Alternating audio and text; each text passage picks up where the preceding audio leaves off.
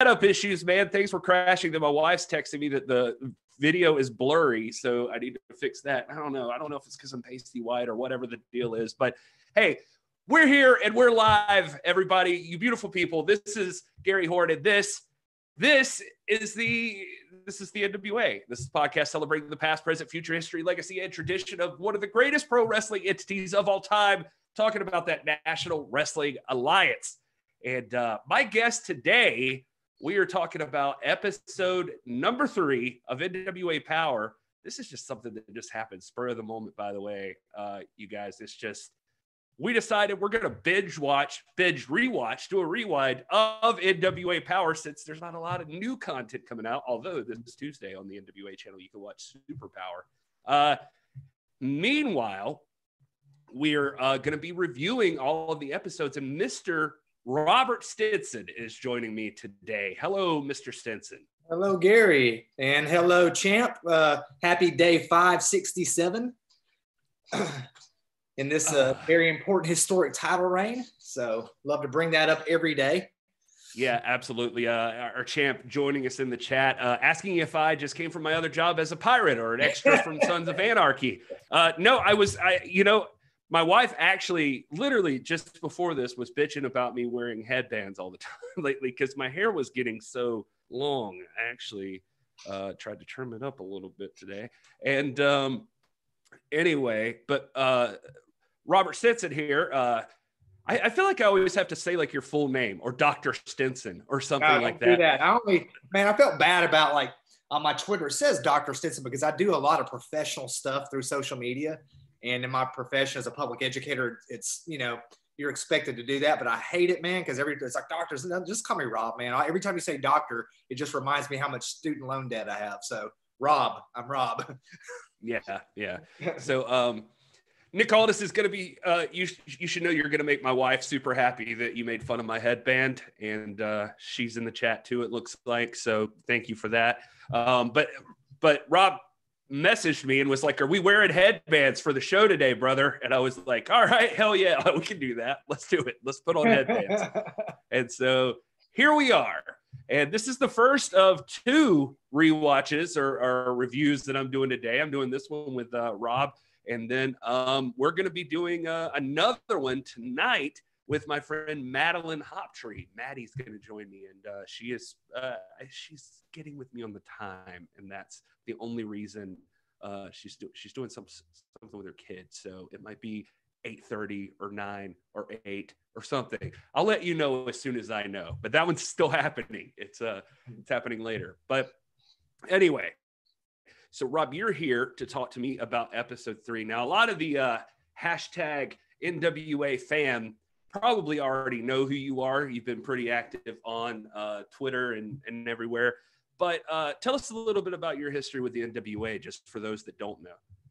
I'm from Georgia originally. I did spend a little bit of time in Fayetteville, North Carolina, but that's also very much NWA country, especially in the 80s. And growing up, and I've told this story before, but, I don't want to sound like I'm like bashing my parents or anything. My brother and I had a very happy childhood, and that's because we pretty much raised ourselves and raised ourselves by watching the Atlanta Braves and the NWA Crockett Promotions on TBS.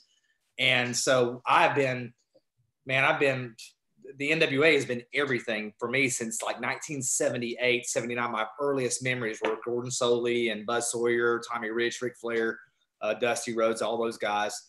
And we've been very avid about this, my brother and I both, and followed it all the way up through the end, all the way up till the very last WCW Nitro.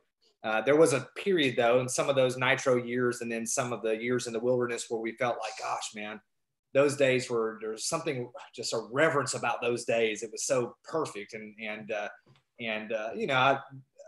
you had a lot of other stuff going on, and these last couple of decades have been a really rich time for wrestling, and what the WWF and WWE were doing up there. They had their own fan base and stuff, and it's like I remember alluding to the 30 for 30 episode they did on Flair, where the commentator says, I like that stuff, I liked Hogan and all those guys, but I really felt Ric Flair. I felt what was going on in the NWA, and that's how it was, and for many years that was lost. And I started to kind of get that feeling again, like during Adam Pearce's reign. And then certainly when Billy Corgan ended the picture in the reign of Tim Storm, and then Nick Aldis just took it to like an incredible, like the reverence that we felt for Flair. We're like, man, he's defending. There's no way in the world he's losing it. If he's going to lose, it's going to be seismic. It's going to be a seismic anomaly. It's going to make the newspapers. That's how we feel again about Flair. And I want my kids to have that same sense of feeling of like, this is really culturally important.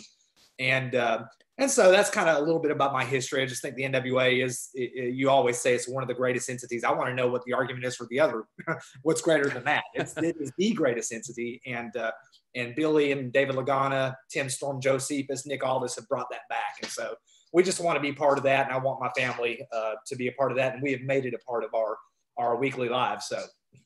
That's awesome. That's awesome to hear that you're including your family in that. And it feels like, oh man, if I had a kid, yeah, NWA is where it's at. Like, as far as this is the wrestling I'd want somebody to grow up on.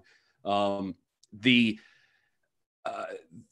trying to think that I always say like one of the entities, because I feel like there's always an argument like for WWE and all of that stuff, which is no question to me, but we're in a weird situation, a weird spot where the NWA shows up. It's that a lot of people are coming in that were fans from the past that kind of fell off of wrestling. And now you've got the situation of they're returning to the NWA, but there's also these younger fans that have only known WWE probably, and they've seen AEW sprout up and everything, but they see this NWA thing and the setup, the logistics of the whole studio wrestling thing and everything. And it's probably like super foreign to them and they don't know what it's about. So they're trying to like wrap their brain around what the NWA is.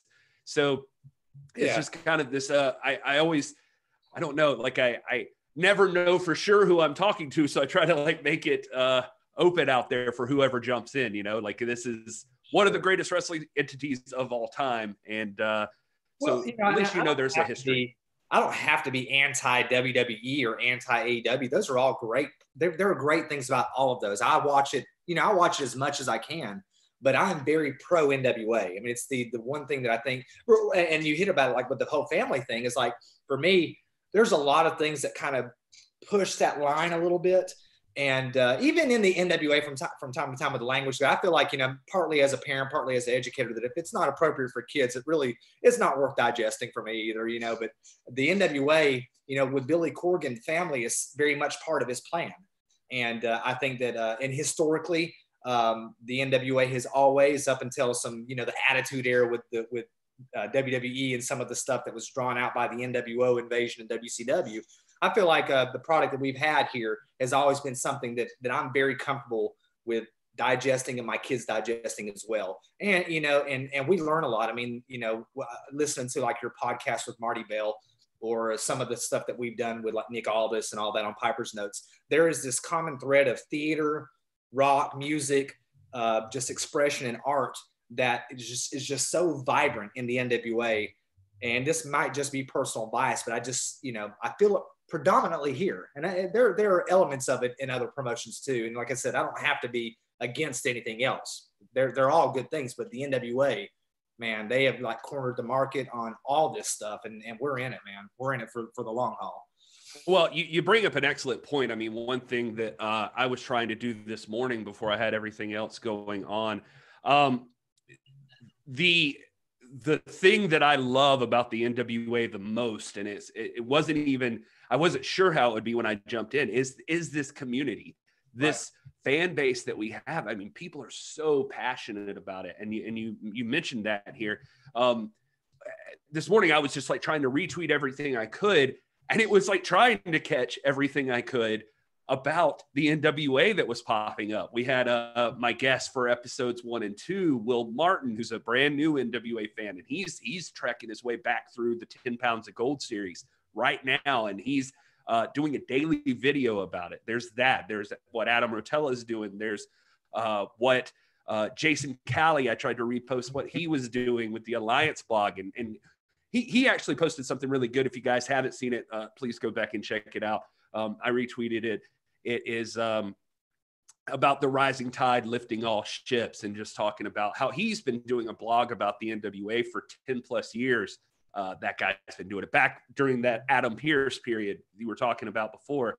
And when he said like nobody cared, and now a lot of people care, but he doesn't want to, be dismissive of the new people. He wants people to enjoy the product. And so it's all about just everybody coming together and lift this thing up. And that's what I love. That's why we use that hashtag NWA fam. Yeah. You are a member of that. You are doing Piper's Notes, which recently just dropped with the champ, Nick Aldis, on the show. I've been a guest on there. You've had Thunder Rosa, and man, it's a really, really cool show. I love that concept. And we've got episodes coming up with Zicky Dice, with May Valentine, a couple of other guys that we're trying to work out, one with Nikita Koloff right now. I've got a couple of like rock stars that are coming in, but it's, it really is like you said, this is about the community, and I feel like, there are several of you that I've seen in person, but not really met, that I feel like I know you guys very, very closely. And again, like, no other, this level of interaction between the community and the talent. There was a podcast that Josephus, and he doesn't do a lot of podcasts, man. He's very rare, but he did a very, believe me, I know. Back in August, we've been pestering him. We posted, yeah. He mentioned is like, we have to remember that wrestling is a consumer sport, and so there has to be. It's healthy to have this connection between the family and or the community and talent.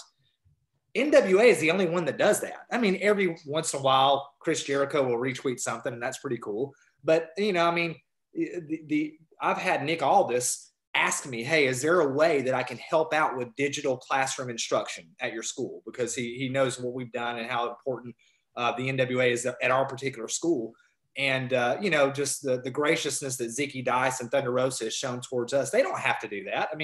They can charge a premium like some guys do to come on, but they do this because they serve the community. And I think like people like Thunder Rosa and Nick Aldis and Tim Storm, I think I've used this phrase or this analogy before. They're like very much like statesmen, they were placed here and just by providence that they're guiding us through this particular time. And it's an unusual time, but I couldn't think of a better situation right now and a better promotion to be then under the hands of a Thunder Rosa and a Tim Storm and a Nick Aldis right now, man. They're just perfect.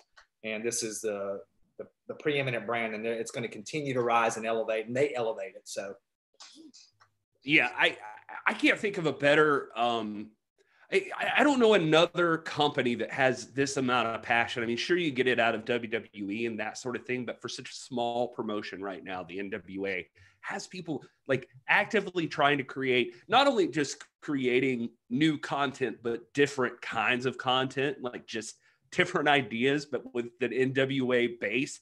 And it's not like we ignore everything, or at least all of us don't ignore everything else going on in the wrestling world, but it's just it's interesting to me, just the drive that everybody has and the drive to post and constantly talk about the NWA online. It only airs on Tuesday nights, and right now, besides this week, it hasn't been all brand new content, but still, I feel like the conversation every day is happening about the National Wrestling Alliance. It's like everybody is teamed up here. You've got individual wrestlers putting out content, Thunder Rosa, Aaron Stevens.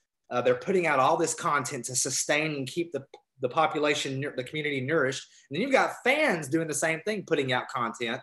And it's like, yeah, Tuesday's the day. That's the day that everybody, at the Stinson house, we all close in at 6:05 and we're glued in on that TV and we're in the chats afterwards and all that. But during the week, the talent and the community is putting out sustaining content. And there's just nothing like that, man. It's just amazing. This is the best time to be a wrestling fan. I agree. And this will be the point where I would be remiss if I didn't also mention that we're regularly putting out content here on This is the NWA at the NWA Pod. If you're here right now and you haven't already, hit like on that video, hit subscribe on the channel, hit the bell icon, and it gives you alerts every time we go live like this, even if it's last minute. And we just feel like maybe me and Rob decide we just want to shoot the breeze about the NWA, you can jump right on. You'll get an alert on your phone or your device, whatever. Rob, we're actually here to talk about, because we're doing, I've named it the Corn Stream. We're talking about episode number 3 of NWA Power. We're binging it. My goal is to have different people come in and talk to me about it. I mean, people may show back up like yourself or something. You're always a reliable source here, so I appreciate that. And you've seen all the episodes already, so it doesn't require you, like Maddie. It doesn't require you to watch all the way, was my thought. Maddie is coming in, like, she is brand new to this thing, so like I can't. Like, she has to catch up with us. So she's working her way through, and she's going to try, because she's already texted me and it's like, when are they doing this in Atlanta again? I want to go back. I want to go to Atlanta. And I'm like, that's awesome. I'm glad that's what I want to hear. But she was in this place of like bored and just getting kind of down. Like, what can I do? And I'm like, do you want to be a part of this thing? Like, we have a vibrant community, and do you like wrestling? She's like, well, I used to watch it all the time when I was a kid, and I like Sting and blah, blah, blah. And I'm like, well, dude, like, watch NWA Power. It's easy. It's free. It's right there for you. And she's doing it. And now she wants to jump on and talk about it. And so, man, she know what she's getting into. She's going to be hooked. I agree. Be a devotee for sure. So Rob, I haven't actually met you in person, but I know, or maybe we briefly did, or I don't even remember, but, you were at the tapings the last time, right? Right, correct. And was that your first time at the actual NWA tapings? Man, we bought tickets for the second to last taping, and then I'm also the athletic director at Ridgeland High School.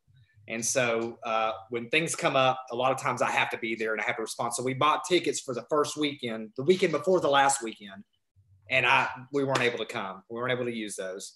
And ended up giving them to somebody else or something like that. And then, but we made it to the last one. And now we're at the point where there's no way we're missing a taping. I told Tanya, Tanya, we were talking last night. She's like, I feel like I'm not involved. It's like, you're working. I plug you quite a bit. I put you over and you're welcome to come on. And this is, I want you to be very much a part of this, and what's going on. But I just thought it's like, you have to understand, when the tapings happen, we're going to be there. This is just not a discussion. I'm going to take vacation days. We're going to be at them from here on out. There's no ifs, ands, or buts about it. So, yeah, no, I mean, that's the thing. It's like, it just, from the very first one I was at, I was like, well, this is a thing I do now. This is just the way it is. I'm going to be at these tapings, no matter what I have to work out. I was so bummed when they got canceled, because I'm like, this was supposed to be a regular part of my life now. Like, I just go to Atlanta and I hang out for a weekend and pay-per-views and NWA tapings. That's my thing. But it's before. I mean, she knew we were under quarantine, but like the night of the 19th, she was like, "Aren't we supposed to be going to the NWA today?" I'm like, "Oh, baby, all that shut down, man. We're gonna have to. Lagana is gonna hook us up with something else, and this will happen. It'll come back." But well, and the part of the reason I brought it up, because obviously I'm a huge fan of Piper's Notes, a huge fan of you.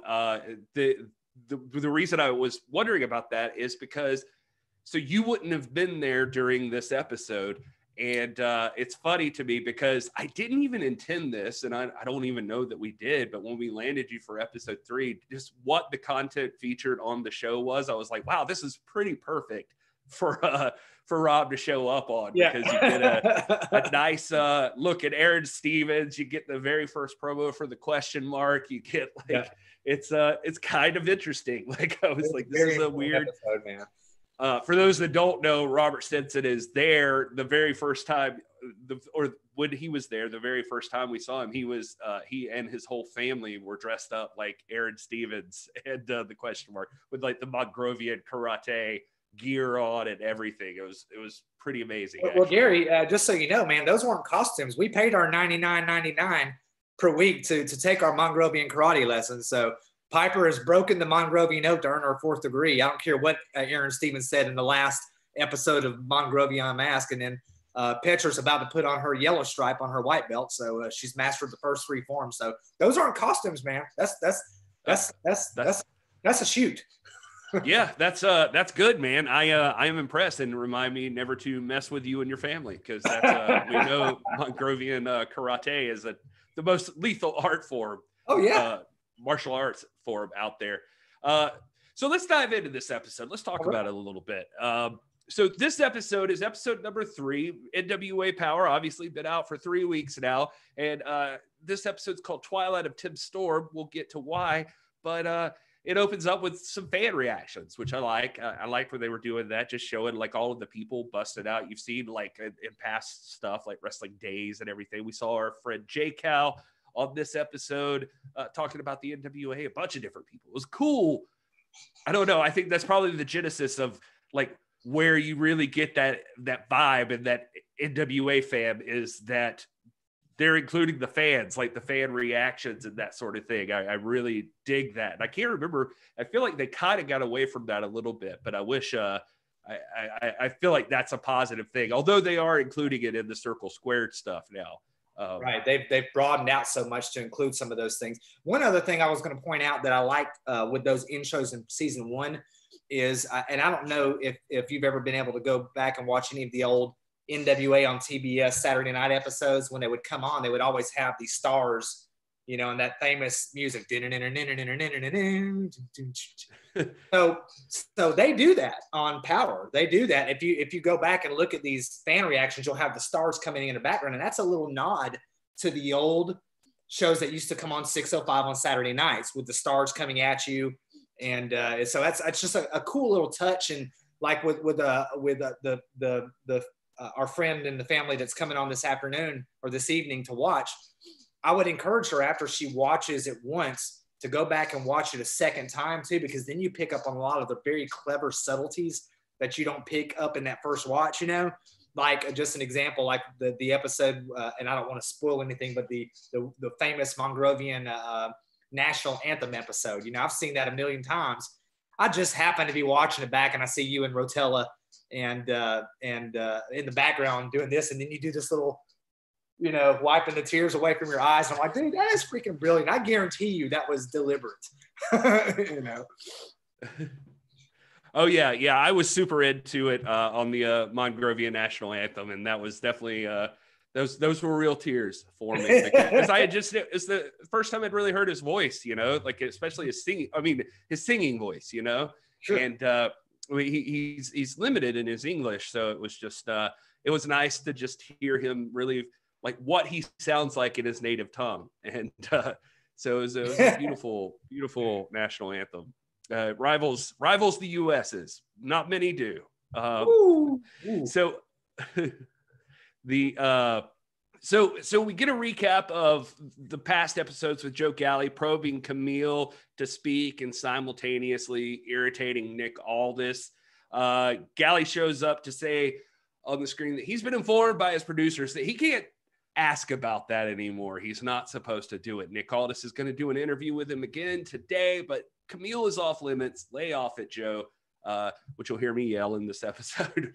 But he just he's just announcing that he's aware of that. He thinks his job is to be a journalist, but whatever. Anyway, so were you watching from episode 1 originally, Rob? Man, I was watching from the Aldis Crusade, man. Even before that, I started watching. I mean,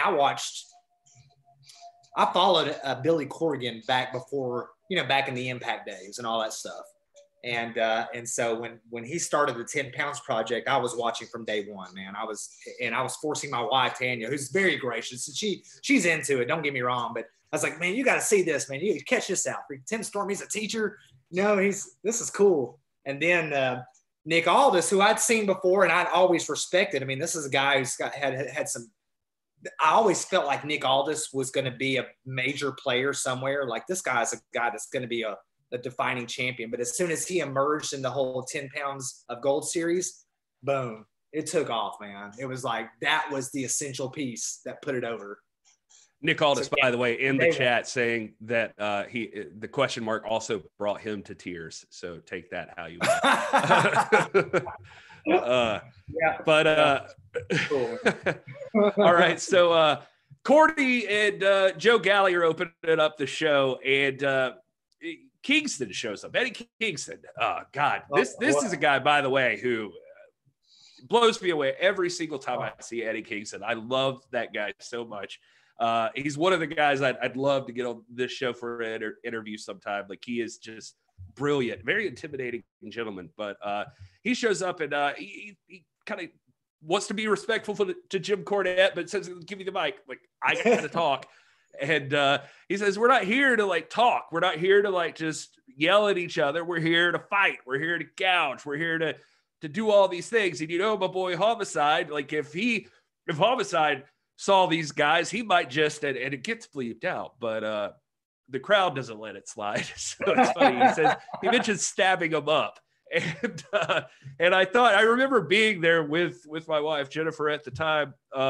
No, she's still my wife, but at the time of this taping, and we were there, and people are chanting, "Stab him up, stab him up." And I'm like, can that happen? Like, that's a brutal chant. that was as close as we've gotten to ECW so far. Like, I'm like, why are they chanting? They're chanting for someone to get stabbed. And they warn us, man. They warn us in there in the studio about our language and our chants, man. Yeah. But so Keeks is just like, they're lucky we didn't catch. He's mad at the Dawsons basically for the interference in the last week, and he's saying they're lucky we haven't seen them in the parking lot yet. We want them. We're trying to find them, they walk away and say, just we're basically looking for them. I'm kind of rambling there, but how do you feel about Eddie Kingston and that whole feud, the Dawsons even? You're gonna have to rein me in here, as you have learned by now in the few months that we've gotten to know each other. I can be long-winded. I love Eddie Kingston, man. Eddie Kingston, I think, gosh, man, his promos are like going back to the thing where like I like this, but I feel this. I don't think anybody can listen to an Eddie Kingston promo and say they don't feel that. The way, and this one is one of his best because he gets that mic and his like piercing eyes are just looking into the camera, like so, and you feel like you said, intimidated. Even Cornette, man, like Cornette feels intimidated. He alludes to some heat that Homicide and Cornette had there between each other very briefly, that some of you guys will know about. I'm not quite sure what he's referring to, but I love Eddie Kingston, man. He this guy, not only his in-ring work, but just he's got to be, man, one of the 2 or 3 best talkers out there. And I could just buy compilations of just his promos. I mean, he is amazing talker, believable, just fierce, intimidating. He is what's up, man. He is what's up. The thing with him too is, and I could say the same thing about Nick, maybe even Tim. So I don't want to take anything away from anybody, but one of the things I love that you miss in a lot of other wrestling is that Eddie can, there was the promo, I think it was the week before, where Will and I were talking about Kyle Davis was trying to get an interview with Homicide and Eddie Kingston, and Eddie's just like, let me speak. And he's just like in the camera and yelling. But typically Eddie Kingston, when you get him to a point, he gets fired up and he can raise his voice. But one of the things I love about he and Nick Aldis promo are that they're not always yelling everything.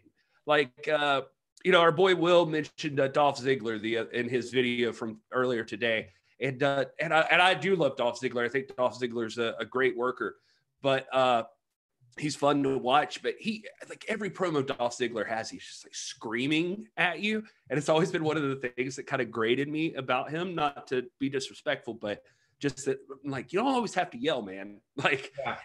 and watching a Nick Aldis promo or an Eddie Kingston promo, and the guys, like, they just talk to you straight. Like Eddie Kingston will yell enough to get your attention, like to like snap here, like I'm speaking now. And then he's just like you said, that eye contact, like just staring straight into the camera and telling you exactly what he thinks about you. And I just love it. So good. It feels like a beat poet, almost like you feel like every time every time he talks, you feel every bit of pain, every turmoil, every trauma he's ever experienced. You feel like you're participating in it. And then like with Nick Aldis, I feel like when he comes out and addresses us, it's like we're about to hear a State of the Union address. This is an important statement from an important statesman. And so both of them, you're right, they don't have to rely on the rant and rave, and they don't have to rely on a lot of theatrics because they bring authority with what they say. You know, it's like when Kingston talks and when Aldis talk, they speak with authority. And I think, and you're right, Tim Storm, I think when you talk about the big three speakers in the NWA who speak with authority, it's those three, no doubt, man. Kingston, Aldis, and Kingston and Storm. Well, and it's like with Nick, I think it's this idea of like there's this level of confidence that he has being the champion, and so that if he's talking, he expects that you're going to listen. So he doesn't need to amp up for you. Like you should be respecting him and shutting up for a minute, like listening to him talk. And so it's almost even a different dynamic, but the same kind of philosophy. Absolutely. And only a guy like so far that we've seen, it's like a guy like Marty Scurll that like gets under his skin so much with like the blatant like lack of for lack of a better term, the lack of give a shit, that he'll just like jump in the ring and like show up on your show and all of this that like starts to rile up Nick a little bit more and more. You know what I mean? And every now and again, you know, he'll let that explode. He'll show up on their show and just go freaking crazy on Flip Gordon or somebody, you know. But you know, when he's on before that, that sacred podium, you know, I mean, he is like, man, he is a statesman giving the State of the Union address as the head of state of the NWA, and it just carries that weight. But Kingston, man, gosh, man, it's like he is so you feel him, man. I don't know how else to put it. He just. Yeah, RJ in the chat mentioned Tom Latimer too. I think Tom like is very aggressive. I guess he is kind of quiet, but like something about Tom is just imposing no matter what, dude. Like Tom is another guy who's he's so freaking big and just like, yeah. And I don't know, something about the way he speaks, you're just kind of like, okay, dude. Like, I don't know. We're Presbyterians, man. We're Presbyterians. And when we were in Allentown, Pennsylvania, right after I got out of the Army, we had a Presbyterian minister. And half the time I could not really hear the message or the sermon just because I was so like entranced by the accent. And Tom Latimer's accent is that, man. I was like, I don't care what he's saying. I just want to hear him talk, man. It's so cool. But you're right. He is a force too. He's another one that's a good. He's got a gift, man. Yeah, you're absolutely right. So next up, you mentioned earlier in the show, we get a matchup between Crystal Rose and Marty Bell. I believe this is the debut, if I remember correctly, of Marty Bell and Crystal Rose, obviously. But Marty kind of takes it to her. It's a nice little match. But Marty, of course, shining the brightest on this particular occasion, and takes out Crystal Rose with a pedigree, Pearl River plunge, whatever you want to call that move. And I don't know if she has a different name for it, but any initial thoughts on Marty Bell or anything? Man, I love Marty Bell. I think she's just freaking sexy. She's got a good look. She's a great athlete. She's just cool, man. I love her ring attire. I really, honestly, like, I feel like Marty Bell is one of those ones who she's kind of been overshadowed quite a bit. But you know, I want to direct people to your podcast with her. One of the coolest people. And I've always been a Marty Bell fan. I felt like, you know, she was one of those ones who up there with Thunder Rosa and Allison Kay and Melina, I feel like she's in that mix. Like she would be a credible world champion. And I would love to see her. I don't think there's ever been a Dominican world's women's champion before. So I would love to see her make history at some point. Not to throw any shade on Thunder Rosa. I think Thunder Rosa's an amazing champion. But Marty Bell, man, she did it great. And like you said, she handed it to her opponent here in this match. I love big Marty Bell fan, man. Yeah, absolutely, buddy. And yeah, I would love to direct people. It's on the podcast feed right now. I'll have to get some stuff up on it on the YouTube feed too. But that Marty Bell interview, if you come away not loving Marty Bell after that, and that's not me tooting my horn. It's just like I was just there. I was the the vessel which she spoke through. Like she is an incredible person, and hearing her reverence for the history also of wrestling, and just like and her background and just how hard she's worked in general, Marty Bell will impress you. And I think she hasn't quite had the chance to really get all of that across on NWA yet on the television. Like she's there, don't get me wrong. Her friendship with Allison Kay has been kind of the forefront of her story so far. But yeah, well, I think once people learn more and more about Marty, like she's gonna rock it to the top. I love her. I like too. Like if quarantine had not shut everything down, I think that the way that stable of women with Melina and Thunder Rosa and Marty Bell, I think that really would have been elevated, and it's going to be elevated. Marty Bell's just got way too much. She's got whatever that it factor is, that intangible spark. She's got it, and she's going to be a major force in the women's division. She's one big part of why I feel like the women's division in the NWA is the most vibrant of any in the world, you know. And so I can't wait to see where they take her. I would not surprise me to see within the next year and a half, her having that women's world's title. She's been a tag champion with Jazz, you know, you alluded to that kind of thing. And she's had credible championship pedigree, but this is a woman who knows the sport. She knows her way around the ring. Great talker, great look, man. I love her, man. I can't say enough good things about her. Great match, great debut for her. Yeah, you'll hear me say this time and time again. Anybody listening or watching, I put the women's division of NWA up against any other company, and I mean any other company. Like there is. To me, there is nothing quite like the NWA women's division. As far as women that are just presented with nice, there's the nice storylines, obviously, but just women that are presented as capable and tough, and just they've got this aura about them of they are also badasses there to fight for a championship. I think that's missing in almost every other division or every other company right now, like just the way that the presentation is in the NWA. Yeah, I mean, you look like when you think like one of the things that the NWA brings is like the NWA is like it's athletic competition. And when you talk about Thunder Rosa, who's involved in MMA, you talk about Melina with her extensive Hall of Fame caliber pedigree, Marty Bell, who's wrestled all around North America, the Caribbean. I mean, these are legitimate competitors, and I put them up. I stack them up against any women's division anywhere. I put our NWA women anywhere against anybody. They're awesome, and Marty Bell's a big part of that. This was a great introduction to her.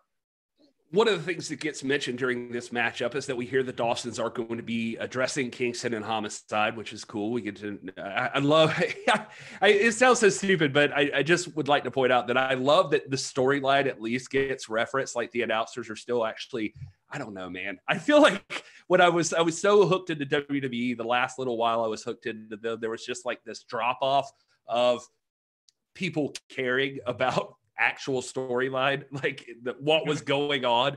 And so there's still like moving parts working on different levels at all times in the NWA. It's one of the things I love about them. Andrew McKinney, by the way, I should reference in the chat room, saying you can't beat the women's division in the NWA. And it's all back to that wrestling philosophy. They're treated as athletes in a sport. So kind of echoing your sentiment there, right. Rob. I totally agree, Andrew, that is the thing. I mean, wrestling fans are able to suspend their disbelief. Like, you just got to make it believable. Like, it just, just try to at least make it seem like a competition. Like, there's a goal here. Why are they there? What are they all going for? That kind of thing. Will mentioned, sorry, I keep going off on tangents here, but I loved in one of Will Martin's videos, he's at Hey It's Will, with 1L. He talked about how he was just put off when he first started watching the 10 Pounds of Gold series about how Tim Storm was defending against Nick Aldis, but then like immediately traveled over to face Josephus. And he was like, well, why is Josephus in this feud?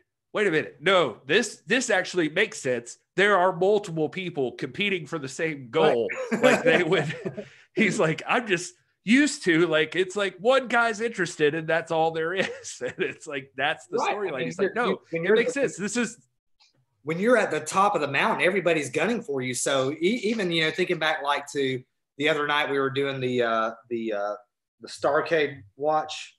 Was it Starrcade or it was Starrcade, right? Starrcade 88, I believe. Yeah. We were talking about Starrcade 89, the night of the Future Shock with the round robin tournament. Right. That was the one where Sting wins that. I think you haven't seen that yet, so I'm sorry, I just spoiled that for you. You just ruined it.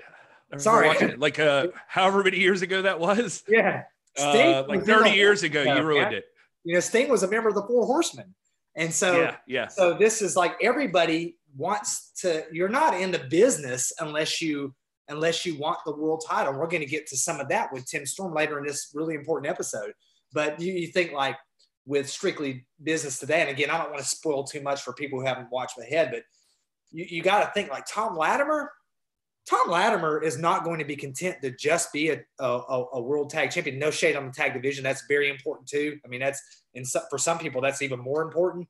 But Tom Latimer is another guy that could easily fit into that world championship title picture, along with a Josephus and a Tim Storm and an Eli Drake. And so, you know, it makes total sense to me that, you know, when you've got this triangulation of feud between Aldis and Josephus and Tim Storm, because everybody's in this to reach that mountaintop, man. Everybody is. Why wouldn't you be? No, it makes perfect sense. And I keep mentioning, but another thing Will was talking about in our episode 1 and 2 review is just talking about how James Storm, we were discussing, like, he's interested in what Nick Aldis is holding, but he's holding the NWA National Championship at the same time. Mm-hmm. And Eli's like in there talking to him, and I believe it's episode 2, just about like, hey, don't write this thing off. This thing means you've got the ticket to the big one. And so, you know, this is important. And Will was talking about how impressed he was that this is how, you know, how this was set up. And my biggest reference that I had for when I was a kid is I always knew the Intercontinental title. The Intercontinental title was one of my favorite championships of all time, like that 80s version of the Intercontinental title. But it was always because generally they were really good wrestlers that held that thing. But it was also like, for instance, when Bret Hart or Shawn Michaels won the Intercontinental title, that was a huge deal because it meant that was like their key to open the door to the main event status, like to the upper card status. Like that was it.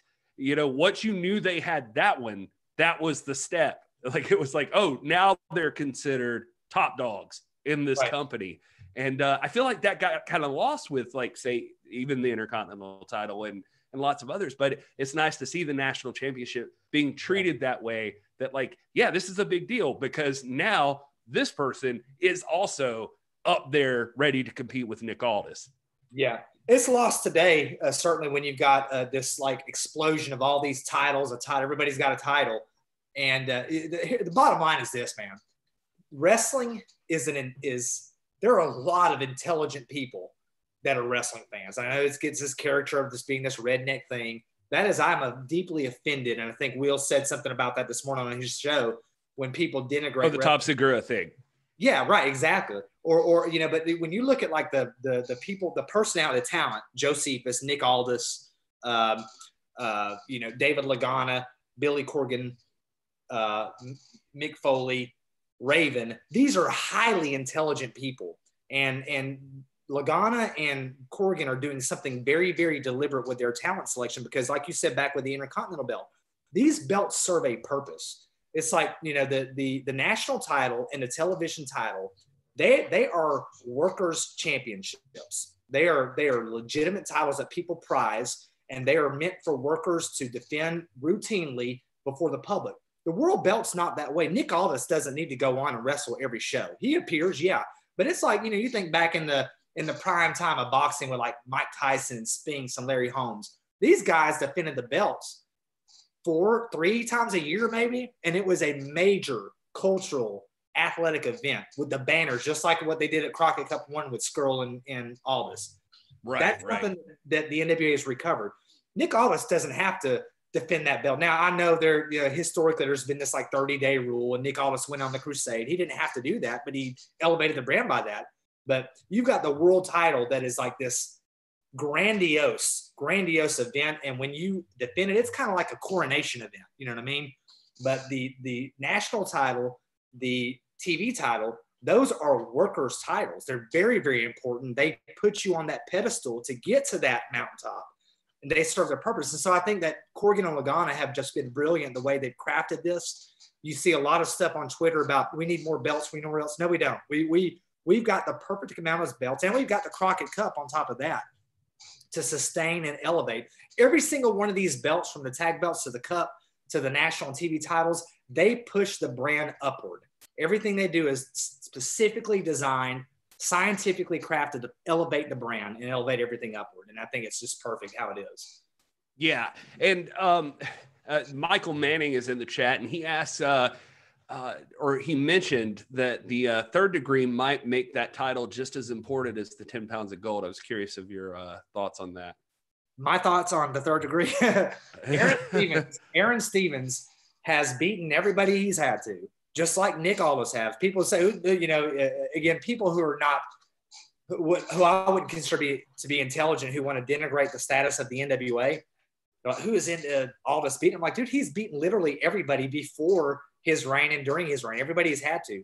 Well, as a matter of fact, so is Aaron Stevens. He's defended the title successfully. I mean, you can put asterisks on this and that, but he is a credible, real, legitimate personality. He does bring humor to it. He brings a little comic relief, but I like him as champion, as national title. I can't wait to see Aldis and Aaron Stevens lock horns, man, honestly.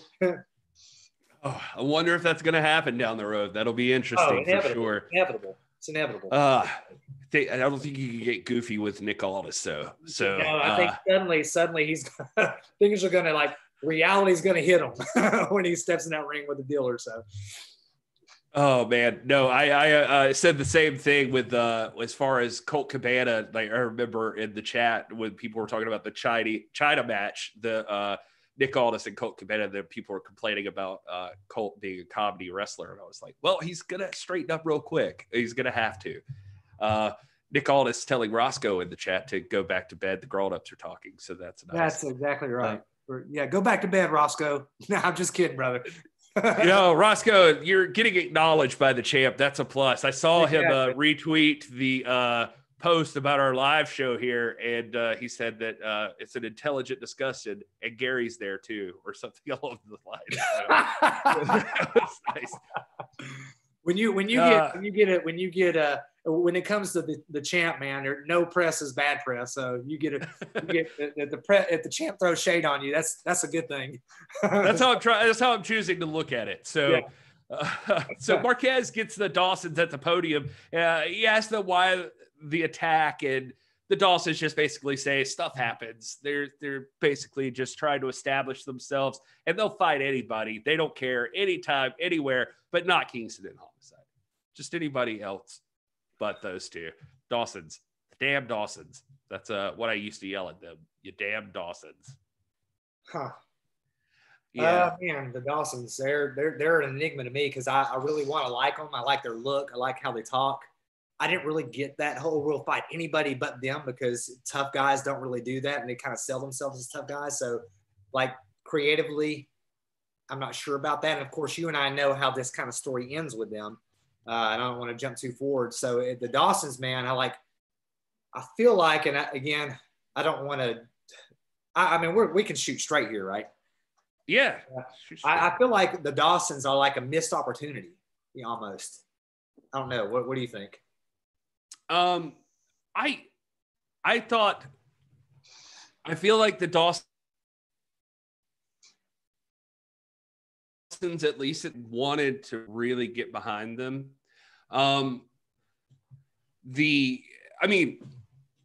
was doing my job. I hated them because they were dirty players in the game. But I don't know what their story is or where they're going. I've seen them on Twitter recently. So this is, we're shooting straight. I don't know what their status is exactly and how they feel, but some things have seemed kind of iffy with like even posts on the replying to the NWA and Legata. So they've seemed very bitter. And so I don't know exactly where it goes with the Dawsons. So it's just weird, like, because I think, like, you think back, like, to the great tough men tag teams in the past, like, and I think to, like, in Ring of Honor with, like, the Briscoes, or you think back to, like, Dick Murdoch and Dusty Rhodes. These are teams that would never say, I'll take anybody but them.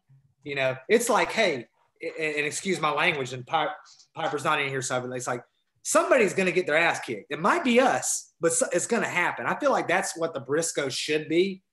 I mean, excuse me, not the Briscoes, the Dawsons.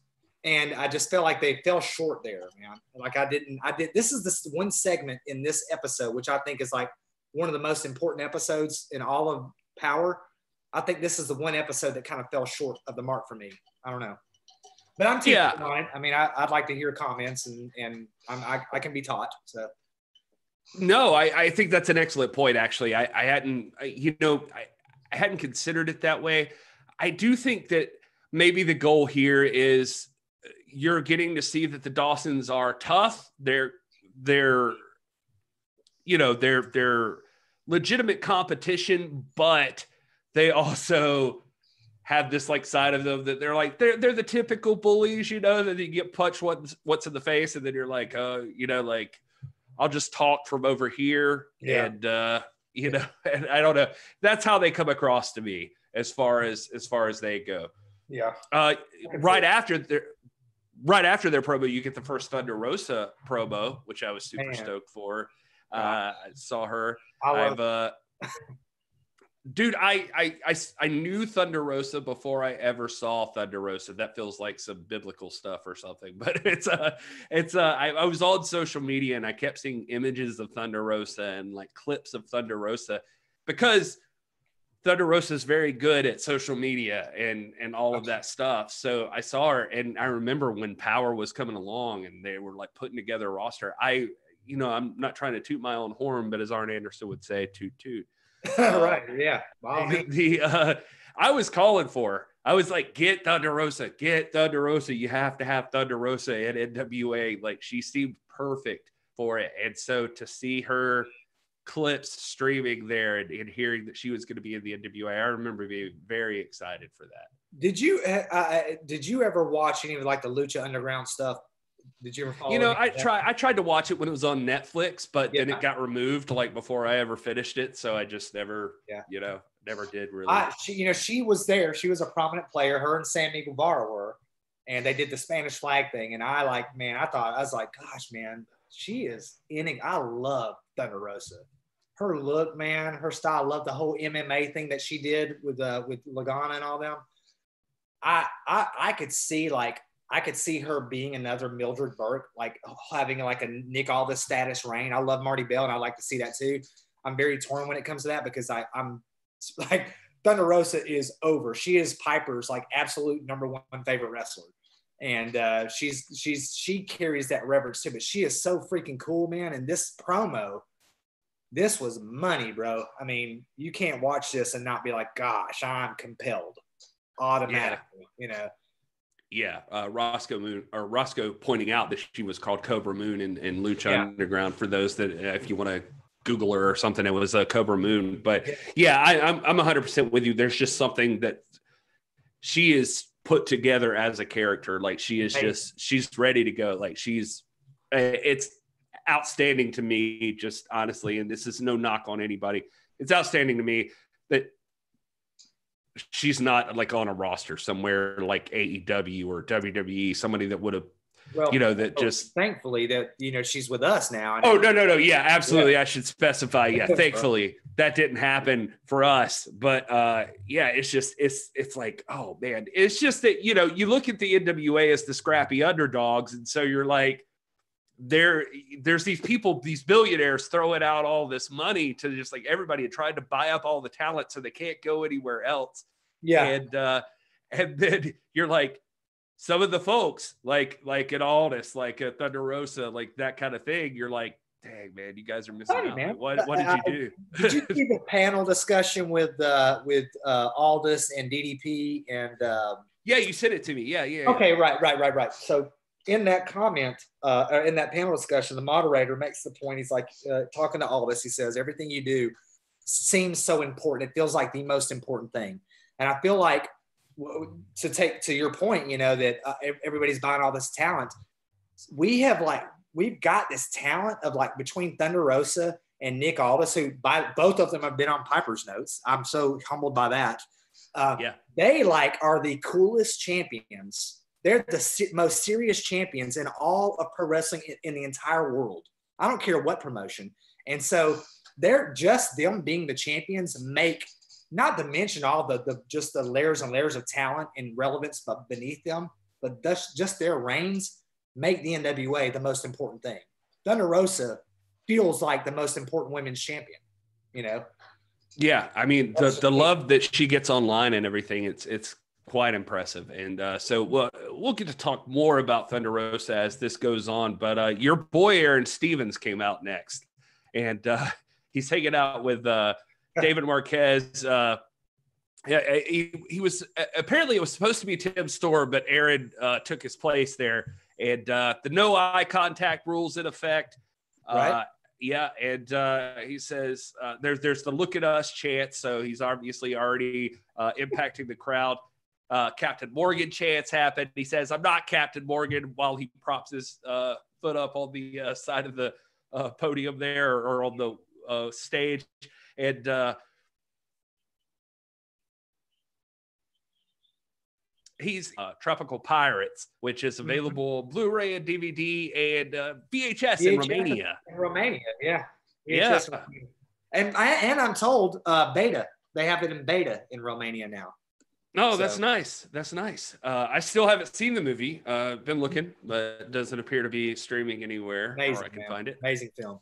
Okay. And so we get a B-roll of Tropical Pirates, a little trailer there. I can tell you that is Sherry Shaw, one of the stage directors that he's talking to, the woman that you see the back of her head there. She's looking ahead.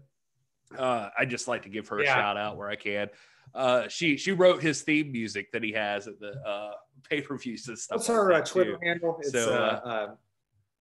It's Astaria. It's like, I don't know if it's Stastaria or something like that. She's one of the first people. Her and Maureen were two of the first people that reached out to us personally after that taping. It was like, hey man, we're so happy you guys came, man. It's just thank you so much, and tweeted. That's cool. And they still she's converse with us. So she's great. She actually is, just for what it's worth, just to show you like the to a point you made way earlier, just about the talent level on the NWA. I mean, she is a musician and has songs that are like, I mean, she has music videos and stuff. You can find her on YouTube and everywhere, but she has songs that appear on like iZombie and all these other CW shows and stuff like that. But she's there being a stage director for the NWA, which I think is kind of cool. Like she's a very talented lady. So anyway, so one of my things is when I'm there live, I take like random photos of her and I'll post them up on Instagram. And I'm like, spy it on Sherry Shaw is her name. So love her.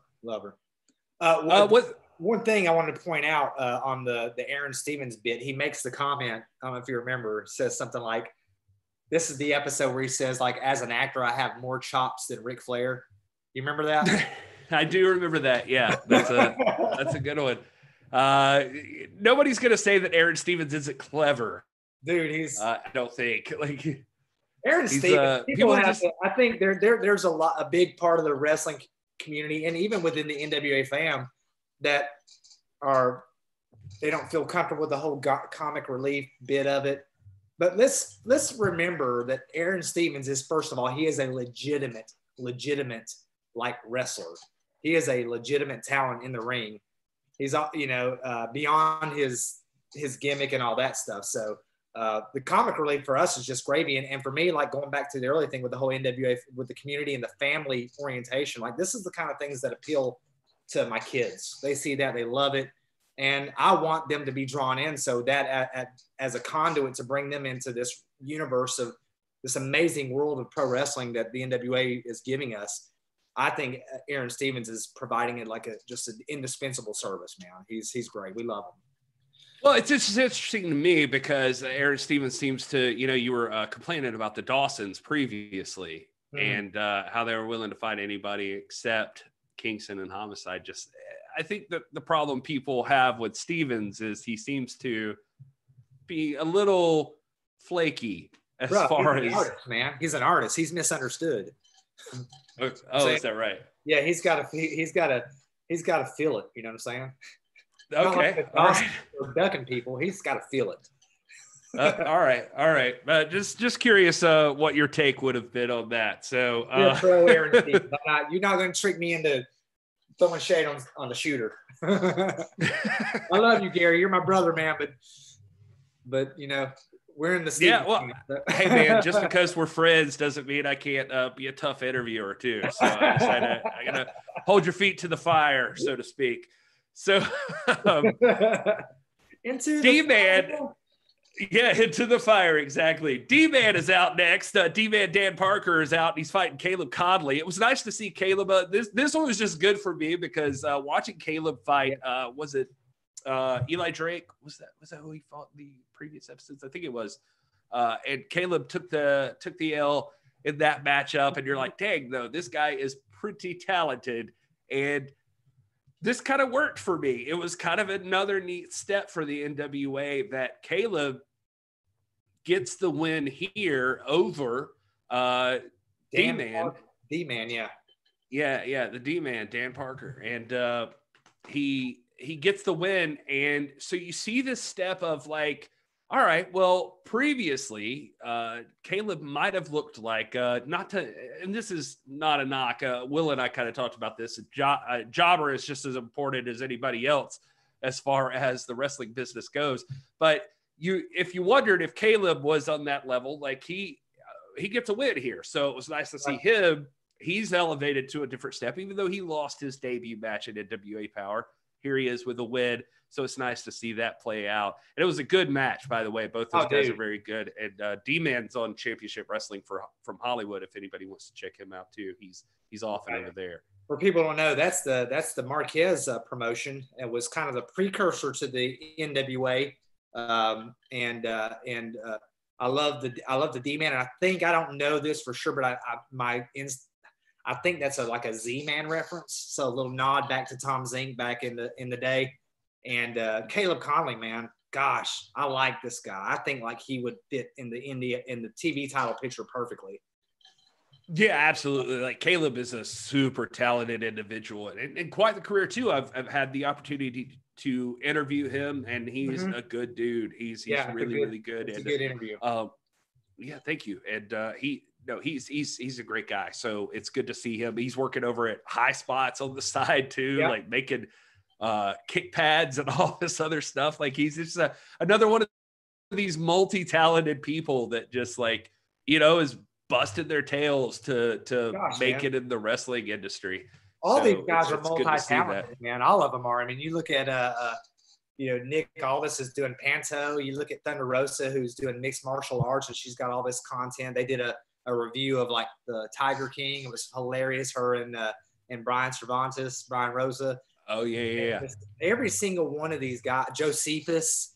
Look at what Zicky Dice is doing now. Zicky Dice, man. Gosh, I love it. Just so you know, in the Stinson house, Nick Aldis is number one because I say so, because I'm in charge. I'm the patriarch. I'm the patriarch in this house. So Nick Aldis is king here. But when it comes to Piper, man, she likes Nick Aldis. She was completely like starstruck by him when we talked to him. But she is enamored by Thunder Rosa and Zicky Dice. Just like enamored by them, man. They're so multi-talented and everything. So they're both so colorful. Like it feels like Perfect Kid, not even like lowering them any, but it's just like those two characters are so like them as people, just bright and colorful and just out there. Like it's hard not to imagine that everybody would just be drawn to it. It's that bright flashing light. Like you're when Zicky Dice really starts to get into this, I'd like to come back on and talk about like some of his stuff, because there were some things that he did later on, and no spoilers here, but like I was like, Zicky, I'm not really cool with that, bro. That's like, I don't feel like that's natural for you, but we love Zicky Dice, man. He's so cool, so gracious, and he probably wouldn't want us to say that, but he really, really is. But Caleb Conley, man, like you said, this is a 5-tool athlete, dude. He's got mad skills in a lot of different arenas. I should give a shout out to everybody that's in the chat room right now. I intended for Robert and I to talk for, I mean, I didn't have like a set amount of time, but I wasn't sure how long it goes, but we're going into an hour here. So I'd like to remind everybody. My bad. No, not your bad. Not your bad. We're having a good conversation. I think it's fine. And lots of people are in the chat. We appreciate you. We're grateful for you. All of you who are watching right now, and anybody who's listening to this later in the podcast, we appreciate you. I want to give a shout out to John Farmer, who's out there. For those that don't know, I'm going to give a spoiler right now. I don't even know if I should say this. That's Camille's daddy. So he's out there right now. He's watching. He's saying that Tropical Pirates sucked, so he was not a fan. And he said Strictly Business Part 2 is coming out in fall of 2020. So I'm excited to see what's in store there. But Ross goes out in the chat. The champ's been here. James H. Jackson Jr. in the chat. Michael Manning. And so many more. Thank you so much for being here. And if you haven't already, make sure you subscribe. Hit the bell so you get notifications every time we're live, every time a video posts. And also hit the like button. It gets us in front of more people. We're grateful for everybody that joins us. I didn't mean to get too sidetracked there, Rob, but no. Hey, speaking about John Farmer, Camille released some content, released some biographical content a week or so ago. It was like a week and a half ago, maybe. Amazing story. Just I love. God, I'm so glad you said that. Yeah. No, Camille has her dad in this, and she talks about Mr. Farmer and her mom and the support they had for her. So just shout out to John Farmer, bro. You are. Thank you for your contribution to the NWA, man. We love Camille. She's my God. Like if we could just sit here and talk about parrots for a second. You know, I'm a big fan of you and my boy. Hey, it's Will. Good parrots, good people. And then, yeah, John Farmer, man, if you talk about somebody killing it, that dude did it, because Camille has turned out fantastic. She is a sight to behold, and I'm not being like a weirdo about it. I mean, she's a sight to behold, like as far as what she's accomplished. Like she is an icon for women to look up to. Like she is something else. Mr. Farmer, if you're listening, I don't like to.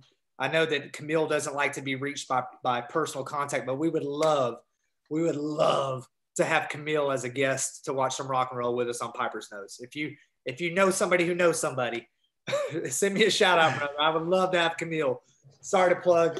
Didn't mean to do that, but. No, you're fine. You're fine. That's what we're here for. This is all about lifting up that community. The hashtag NWA fam. Make sure you guys use that, because we're Rob and I have talked about it. And I think Dawn, we should shout out Dawn. She was part of that too. But NWA fam, we're trying to make that like a trending hashtag. Like that should be popular. Is somebody dying at your house? What was that? Who, me? Oh, I thought I heard something. Maybe it was me. Maybe it was over here. I don't know. I hope that's just me here. I'm alone. Now you got me scared. I'm looking around like, whoa, what? Oh, I thought I heard something. I don't know. Michael Manning in the chat says, everybody I know I've shown the NWA to has been very impressed with Camille. Yeah, Yeah.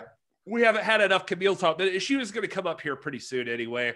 Yeah, Camille is as eye-catching as anybody on the NWA roster, I think. Like people dig Camille right when they see her. She immediately draws attention. Let me make a point here. Like going back to the glory days, and I think we are back in the glory days, so don't get me wrong here, but like when you go back to like 1986, 87, 88, going back to like Starrcade that we watched the other night, every single thing in that show seemed important. It's not like we got this mid-card stuff and then we're just waiting on the big stuff.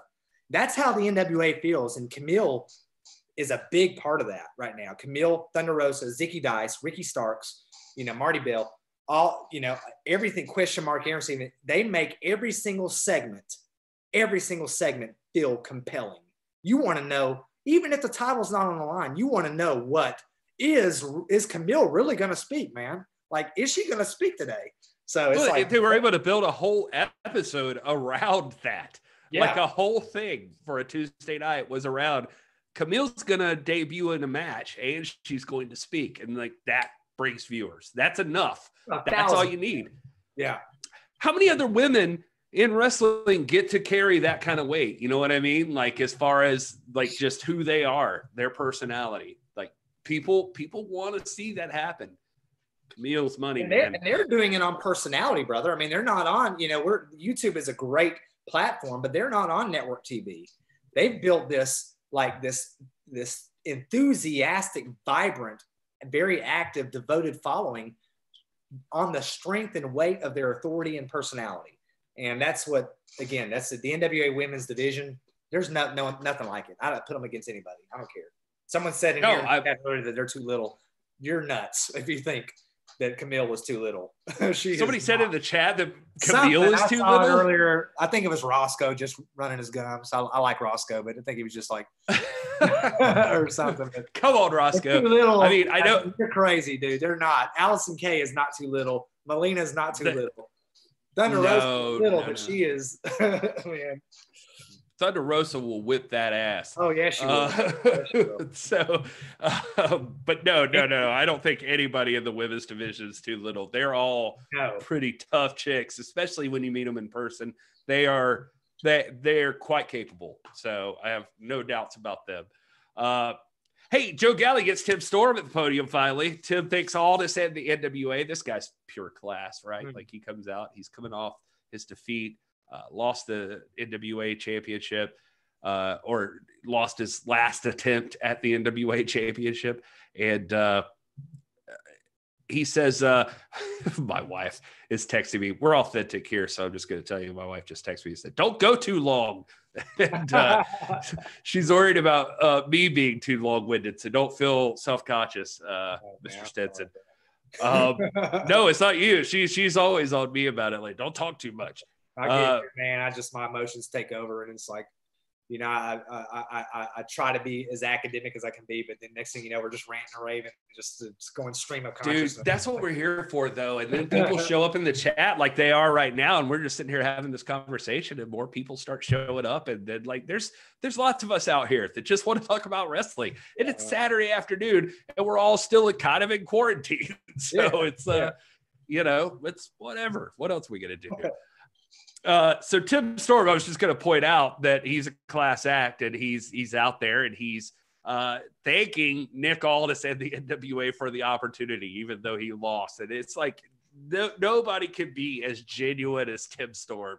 I just don't believe it. Like, I even feel like John Cena tried, and people still rejected John Cena. But like, Tim Storm is what the WWE wishes they would have had as far as acceptance of the character. Like, just a good, hardworking dude who's doing a good job. And it's like, that's exactly the gimmick that WWE wished they had with John Cena, and people were still like split on him. But nobody dislikes Tim Storm. Nobody. Not a single person. Even Nick Aldis doesn't dislike Tim Storm. Yeah, correct. He's just like, sometimes he's an ends to a mean, but that'll come later. But he doesn't dislike Tim Storm. This is the most important segment in the show, man. In this episode, this speech by Tim Storm, where he comes out and gives props to Aldis, and he makes the thing that when you allude to when you go back and hearken to the great champions like Flair would say, like when he lost to Ronnie Garvin. We don't cry over spilt milk. We don't cry over spilt milk. Now you're the man. And to be the man, I've got to beat you. And that's essentially, Tim Storm is like, here, I'm not making any excuses. I'm not calling, putting the asterisk on the way that match ended. I lost that match. I set the stage for this whole no more shots at the title. This is on me. I'm going to eat, I made the bet. I'm going to lie in it. This is like Tim Storm. I love Tim Storm, man. I can't go on about him, but like to me, this is one of his 2 or 3 greatest moments on the microphone. Love it. Absolutely love it. Oh, he's just so believable and so legitimate, just a real guy and somebody you can respect. John Farmer in the chat saying, Tim Storm doesn't curb grades. Hey, no, he didn't. Good, man. Yeah. And hey, Roscoe, stay tuned. Roscoe, for anybody who doesn't know, Roscoe is like the biggest Jax Dane fan in the world. Like he is constantly on about Jax Dane. And so props to you, Roscoe. This Tuesday night on NWA, you're going to see Tim Storm versus Jax Dane. And I'm happy. I think about you every time I see that is going to happen.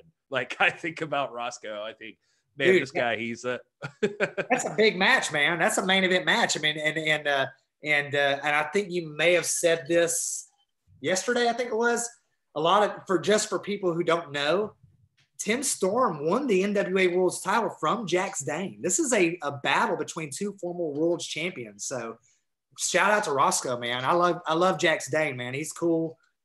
And man, that's a main event in any arena, anywhere.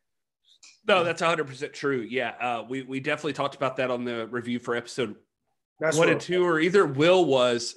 I can't remember. I think Will even mentioned. All the stuff blends together, man. There's so much stuff going in the community, in the fam. So. We do some of it, and it blends together for us. So yeah. It's tough. Like it. But I think Will was talking about like he didn't know anything about Tim Storm and couldn't find much out about him except that he beat Jax Dane for the NWA World title. And that's where he originally got the championship. Yeah. So yeah, that'll be an exciting match. Back to episode 3. You get Galley at the podium with Tim Storm, and yeah, I mean, I think we kind of covered it. Tim Storm's just basically just being very gracious for the opportunity. He talks about Mama Storm, which like last episode 2 was the first time he mentioned Mama Storm, which immediately is like props. Mama Storm chants, and that has still carried on until this day. And Mama Storm is as over as anybody else. So add her to the women's division, I guess. And you get Eli Drake out because Tim Storm's saying that he's got a lot of thinking to do about what he does from here, because he says, I think you were alluding to this, that he made his bed and he has to lie in it. He had his last opportunity at the NWA 10 pounds of gold. And if you're in the business and you're not going for that, then what are you there for? Yeah. And now he can't go for that anymore. He gave up. I mean, that was his last chance. But Eli Drake interrupts, and Eli Drake comes out and says, like you're saying all of this and you got a lot of stuff to think about. And maybe the 10 pounds of gold's not in your immediate future, but maybe there's some other gold that you and I can go for. And Tim seems to consider it, but eventually says, you know what? Because Eli says, Mama Storm was always just worried that you wouldn't give up. Mama Storm, I'm sure, would just care about you keeping on. And Tim says, all right, I don't want to disrespect Mama Storm, so I'll tell you what I'll do. I'll think about it. And he leaves. Right. Yeah, he says something along the lines of like, we're here worrying about this and that, but now she's got to worry about Tim Storm being a quitter. And that you can tell that kind of resonates with him, Yeah. Very powerful. Again, this to me, there's one other moment in this episode that's still to come, but I think like this is the most important moment in the episode. This sets up a lot of what's going to happen here in the next few weeks. Well, I'll tell you, you see Eli Drake here too. And one thing I've noticed about Eli throughout the whole thing is what's real fun about that guy is, besides, I mean, yeah, he looks tough. He looks like a wrestler, all of that. He's great on the mic, but he, like Nick Aldis, I think where they connected, I think even in the next episode that's coming up, Nick Aldis will make a comment about the comparisons that people make between the two. But Eli's a chess player, just like Aldis. Like they've got that common bond that like Eli's always like feels like he's thinking ahead. Like, all right, what's the thing I can do right now? What situation am I in? How do I use this to my advantage? And so he sees Tim Storm out at the podium. You get the impression he's like, well, maybe this guy and I can be tag team champions. So let's make something happen there. That's a step. He's already promised earlier on that anybody with gold around your waist, he's coming for you. Yeah. So maybe this is his first opportunity to do something like that. So I do dig that about Drake. Moving on, the Spiritual Advisor Invisible Hair Cream commercial comes on. And if you order now, you get the Invisible Voice Cream. Hey, what's your opinion on the commercials that NWA Power has? Love them, man. I love them. And it's like half of them, like they interweave legitimate commercials, like the Austin Idol school, with like clearly things that are caricature, like this one. But I love the commercials, and I really like. I love the Spiritual Advisor, man. I think she's something about her. I mean, she is. Yeah. I think she's freaking hot. I think she's cool. I love her accent. Oh, we're on the same page. Look at that. Everybody gives me crap about it, but I am all about the Spiritual Advisor. I love it. You remember back the Josephus and Spiritual Advisor bar scene. Oh no, dude. We're exactly the same. I was exactly there with you. Man, this is my. Oh man, I love me some Spiritual Advisor, boy. That's one of my favorite segments that the NWA has produced. Period. Is that cool. Bar scene? I love that stuff. Roscoe's in the chat. For those who are caught up on current events, saying, "Wait, are you hinting that Eli Drake will turn on James Storm?" If you're just now starting the binge watch, that might not make sense to you. I will say to Roscoe though, and anybody who's current. Does that mean he'll turn on James Storm? I'm saying Eli Drake is playing chess, and he's assuming you're all playing checkers. So I would not put anything past Eli Drake. Man, Eli Drake, too. He's one of those guys like, I never really felt Eli Drake. They made this big deal about him coming to NWA, and I remember like in his Impact days, he'd be like, let me talk to you, dummy. I never liked that dummy thing. I was like, dude, don't denigrate me. You don't know me. But seeing him, I wrote a doctoral dissertation on the Battle of Chickamauga. Don't denigrate me, bro. You know what I'm saying? But seeing him in person at the taping, like I was captivated. I was like, oh man, Eli Drake has really, really, really grown on me over here. So it's neat to kind of go back and see him in that scene. I know we're going back a little bit, but yeah, Eli Drake, I 100% agree, man. This is a chess player.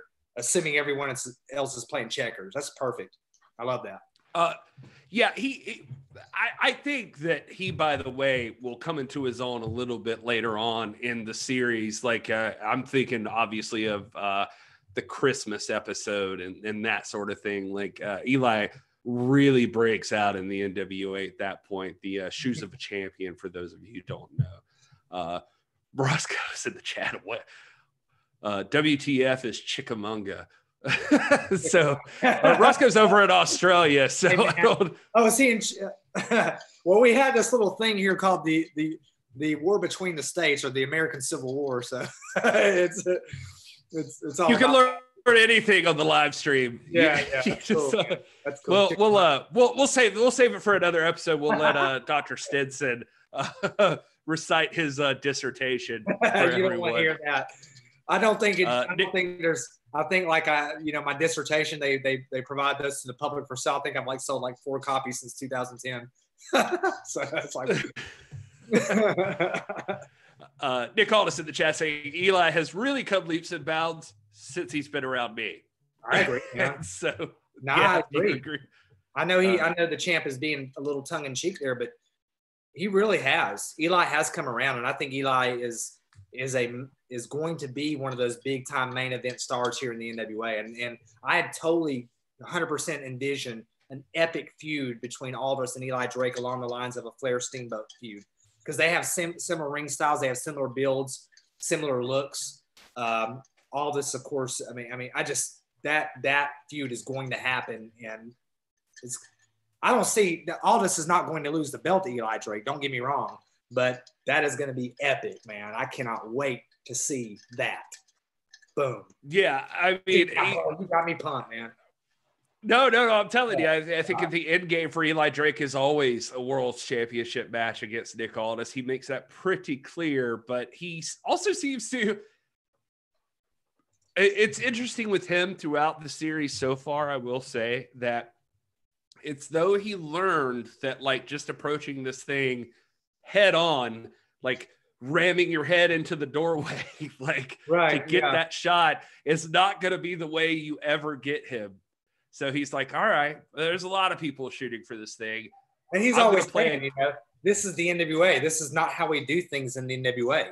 There's a pecking order and there's a procedure by which you attain this right to get your shot. And so that's what Eli's learning. And Nick does that so well. So, or the champ, I'm sorry. I'm calling by his first name. Sorry, champ. Right.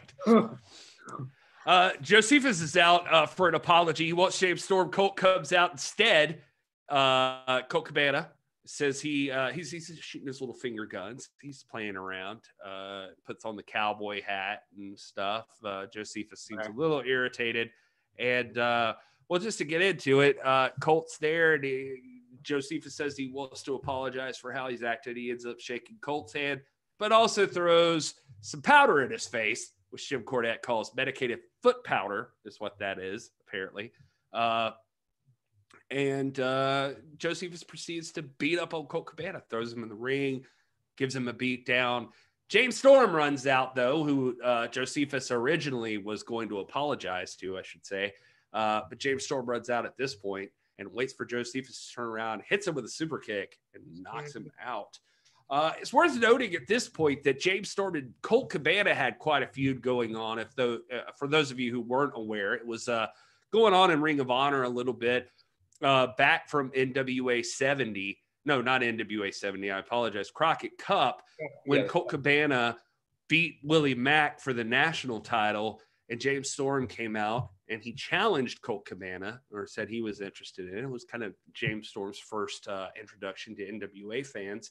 And James Storm wanted Colt Cabana for the title, but Colt ended up injuring his leg. James Storm pestered the hell out of Colt Cabana until he got that title shot. Like Colt put it on the line at Ring of Honor, one of their tapings, and injured leg and all. And James Storm was able to take the win, and he won the national title. So James Storm is your national champion here. And Josephus has been stirring up some stuff. James Storm easily takes him out. But if you're wondering why James Storm might be interested in giving the super kick immediately after to Colt Cabana, who was in the ring, this is why. Colt Cabana is out there and James Storm starts to deliver it, but Colt slips out of the ring and waves him off. You can see that there's something coming to a head between James Storm and Colt Cabana. Colt clearly wants some revenge on James Storm. Yeah. That's a little catch up for those of you who have only ever seen Power. You might have missed some of that build up. Hopefully that wasn't too long winded. Do you have something? I'm sorry, bro. I'm just like James Storm, man. My wife's got a little James Storm crush. I'm like, whatever. He's not all that. Hey, man. I like James Storm, man. I remember him mostly from his tag team days back in TNA. You know, he was doing a lot of stuff back before the whole cowboy thing. And yeah. But really, this little what you alluded to between Cabana and Storm that's coming up is cool. It's a good little angle. So. Yeah, I agree. I think they've got a lot of potential for Colt. Yeah. Anyway, doesn't matter. Let's move on. Galley gets Aldis and Camille out to ringside, and Galley, obviously, as we alluded to at the top of the show, has made his promise to just focus strictly on business, but and that was unintentional, by the way. They're in your mind, bro. They're in your mind. It's true. Aldis talking about the NWA's cooking right now. There's a horse race for the 10 pounds of gold.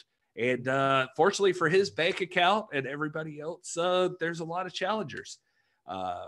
People yell out Eli Drake. He says, yes. They yell out James Storm. He says, yes. And they yell out Josephus. And he says, we'll probably have to talk about that one. And And then the champ actually alludes to, like, I don't know, maybe it's not even here. Maybe I got to look elsewhere. Maybe I got to find a challenger somewhere outside of the NWA so far.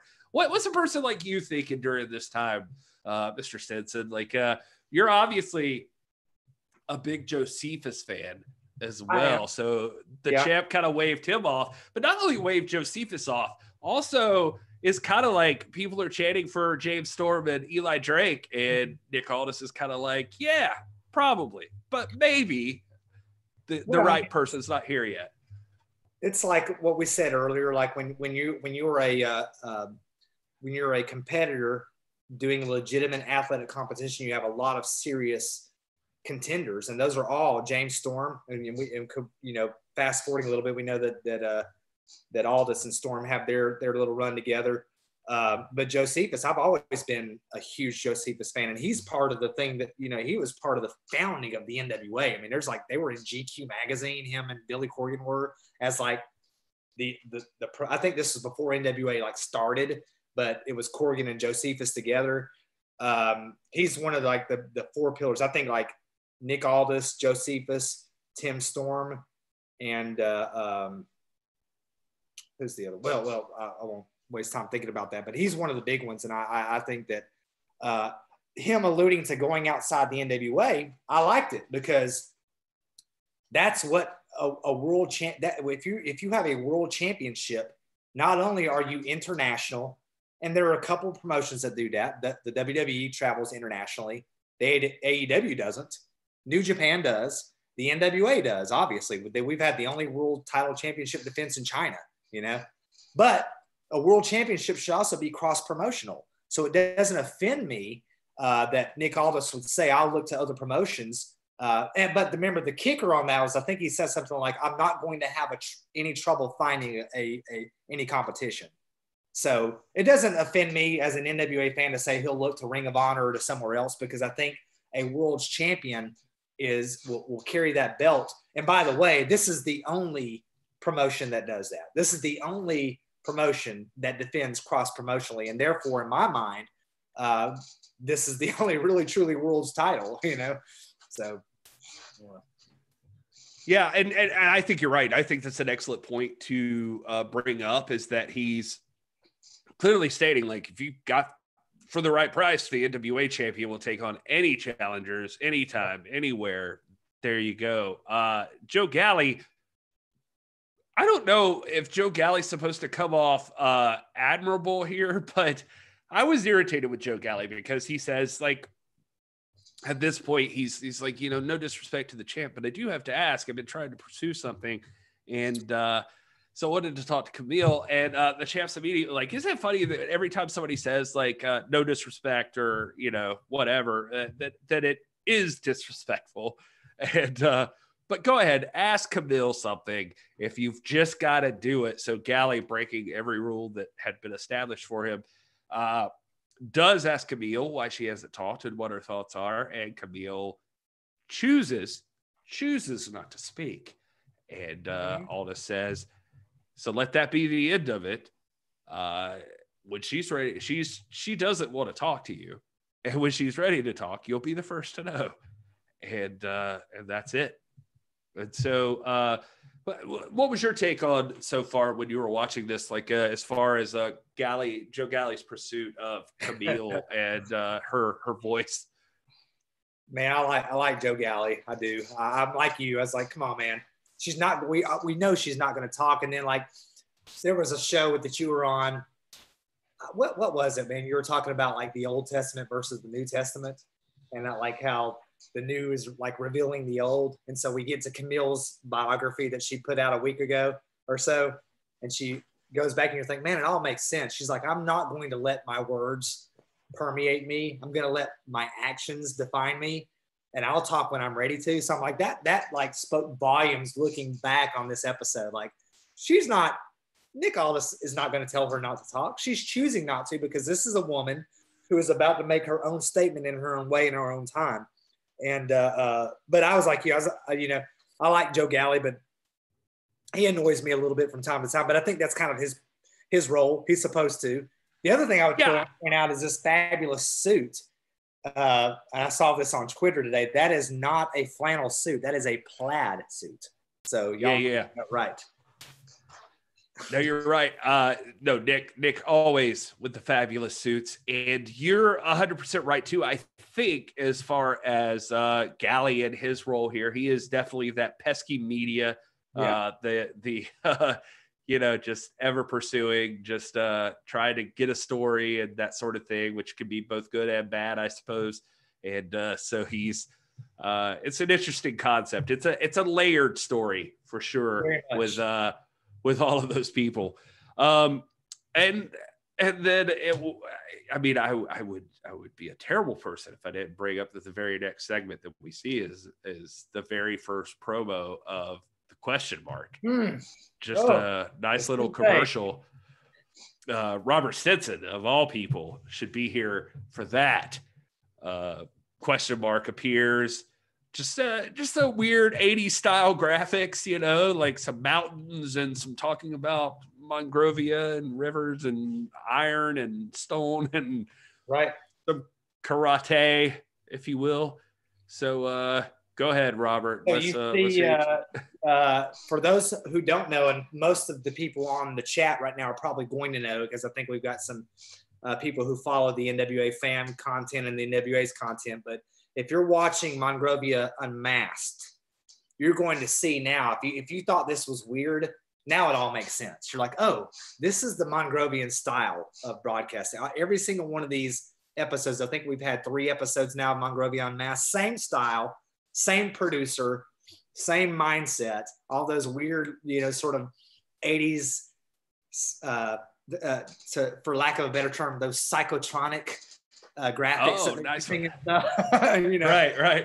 It's cool, man. But again, we had no clue what was about to happen. What was, because when question mark came out, we didn't know about Mongrovian karate. We didn't know about the map. We didn't know about any of that stuff, man. It was just like, it's kind of like with the Thunder Rosa teaser.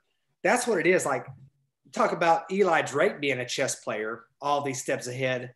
David Lagana and Billy Corgan are chess players that are steps and steps ahead of this. They've thought this out multiple seasons in advance. So this was a fantastic promo, and we had no clue what we were in store for. I didn't know what to expect when I saw this, but now I would just encourage everyone to go to Aaron Stevens' Twitter feed or the question marks, watch all 3 of the current Mongrovian Unmasked episodes, and then go back and watch this. And you're like, man, this all ties in. This is very, very clever how they did this. So anyway, that's my point. Props to him. I knew Dr. Stinson would have plenty to say about Rob. No. I was just emphasizing the doctor there just because you know what you're talking about. So he's analyzed it in depth. So all right. So the very next thing that happens is you get Eli Drake out to the ring. There's a little uncertainty. He's got to go up against the Dawsons. Maybe Tim Storm's going to be the partner. Is it? I don't know. And then finally Tim Storm makes his entrance. He's here. He's here to team up with Eli Drake, take on the Dawson brothers. And it's a nice match, but Eli ends up getting laid out outside the ring, and Tim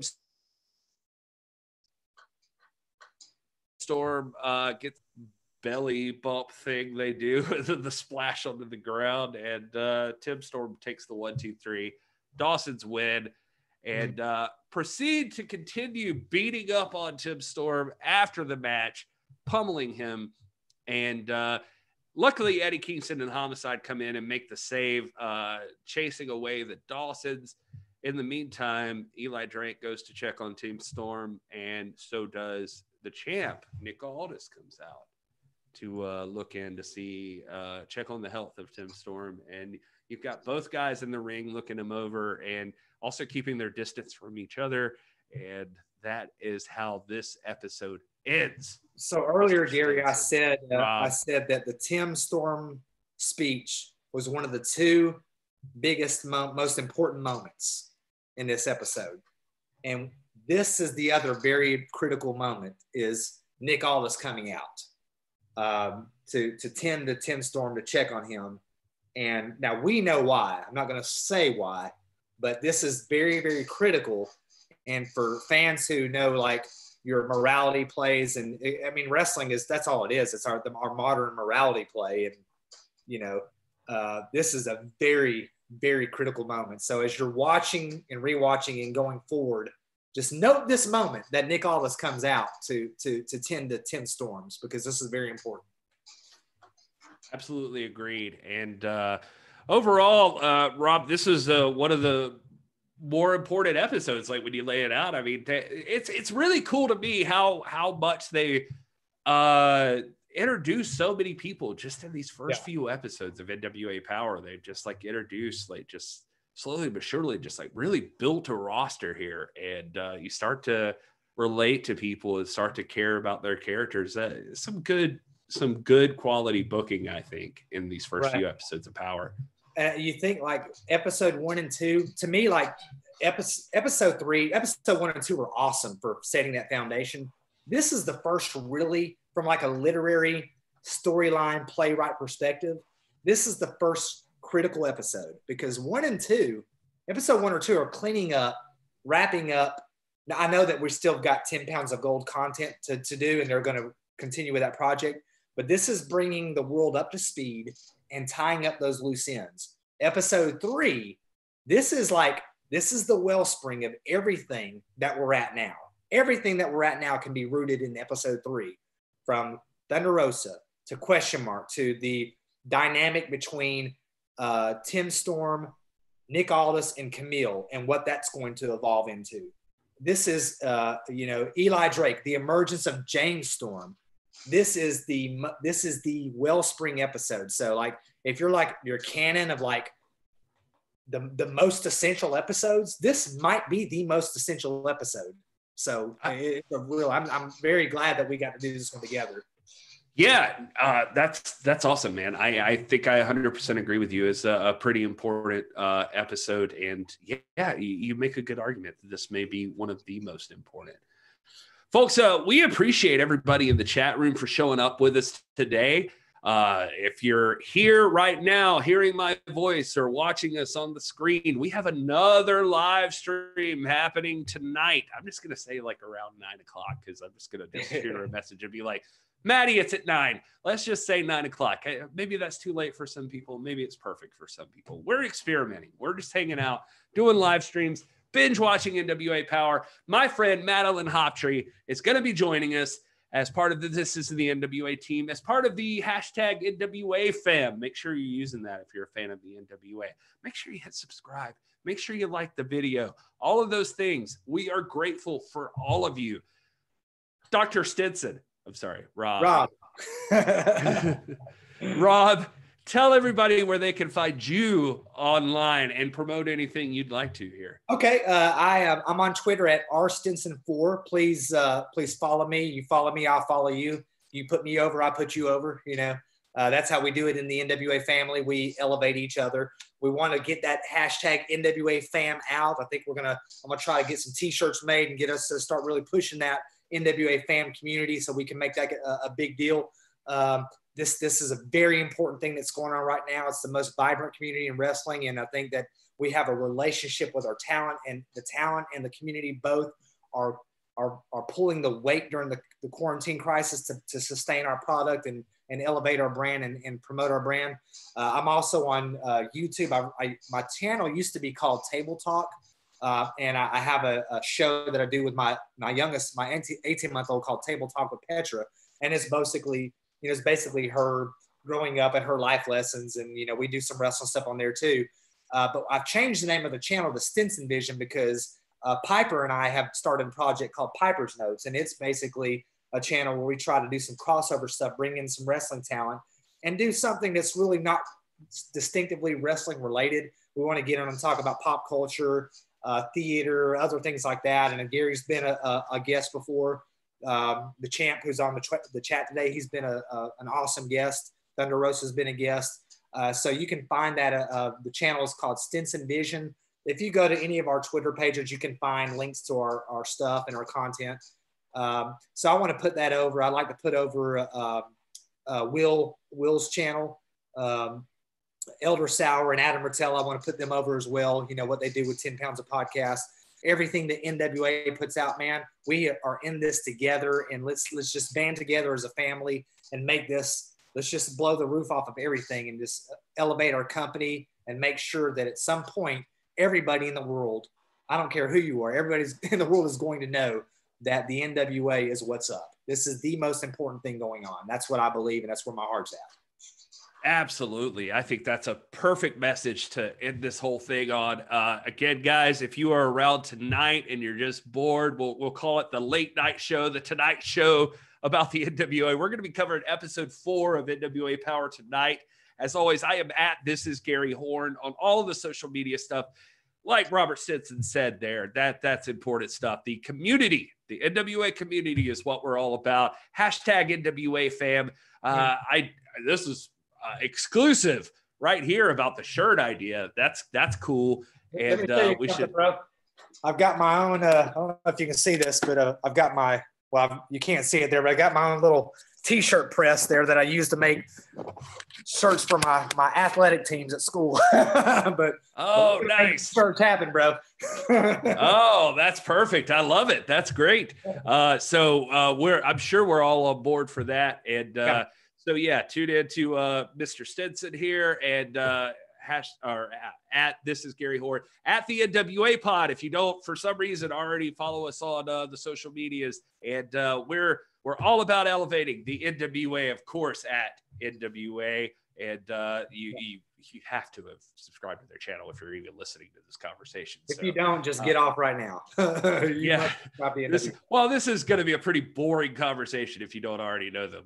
Anyway, thank you guys so much for joining us. We really are grateful for you hanging out with us, and we're just trying to put out some new content, live streams, places for you to hang out. Everybody in the chat, shout out to you guys. Michael Roscoe, John Farmer, Nick Aldis, the champ, was here. Just everybody that showed up. Thank you guys so much. And thanks for watching. We'll see you again tonight, hopefully. You guys take care.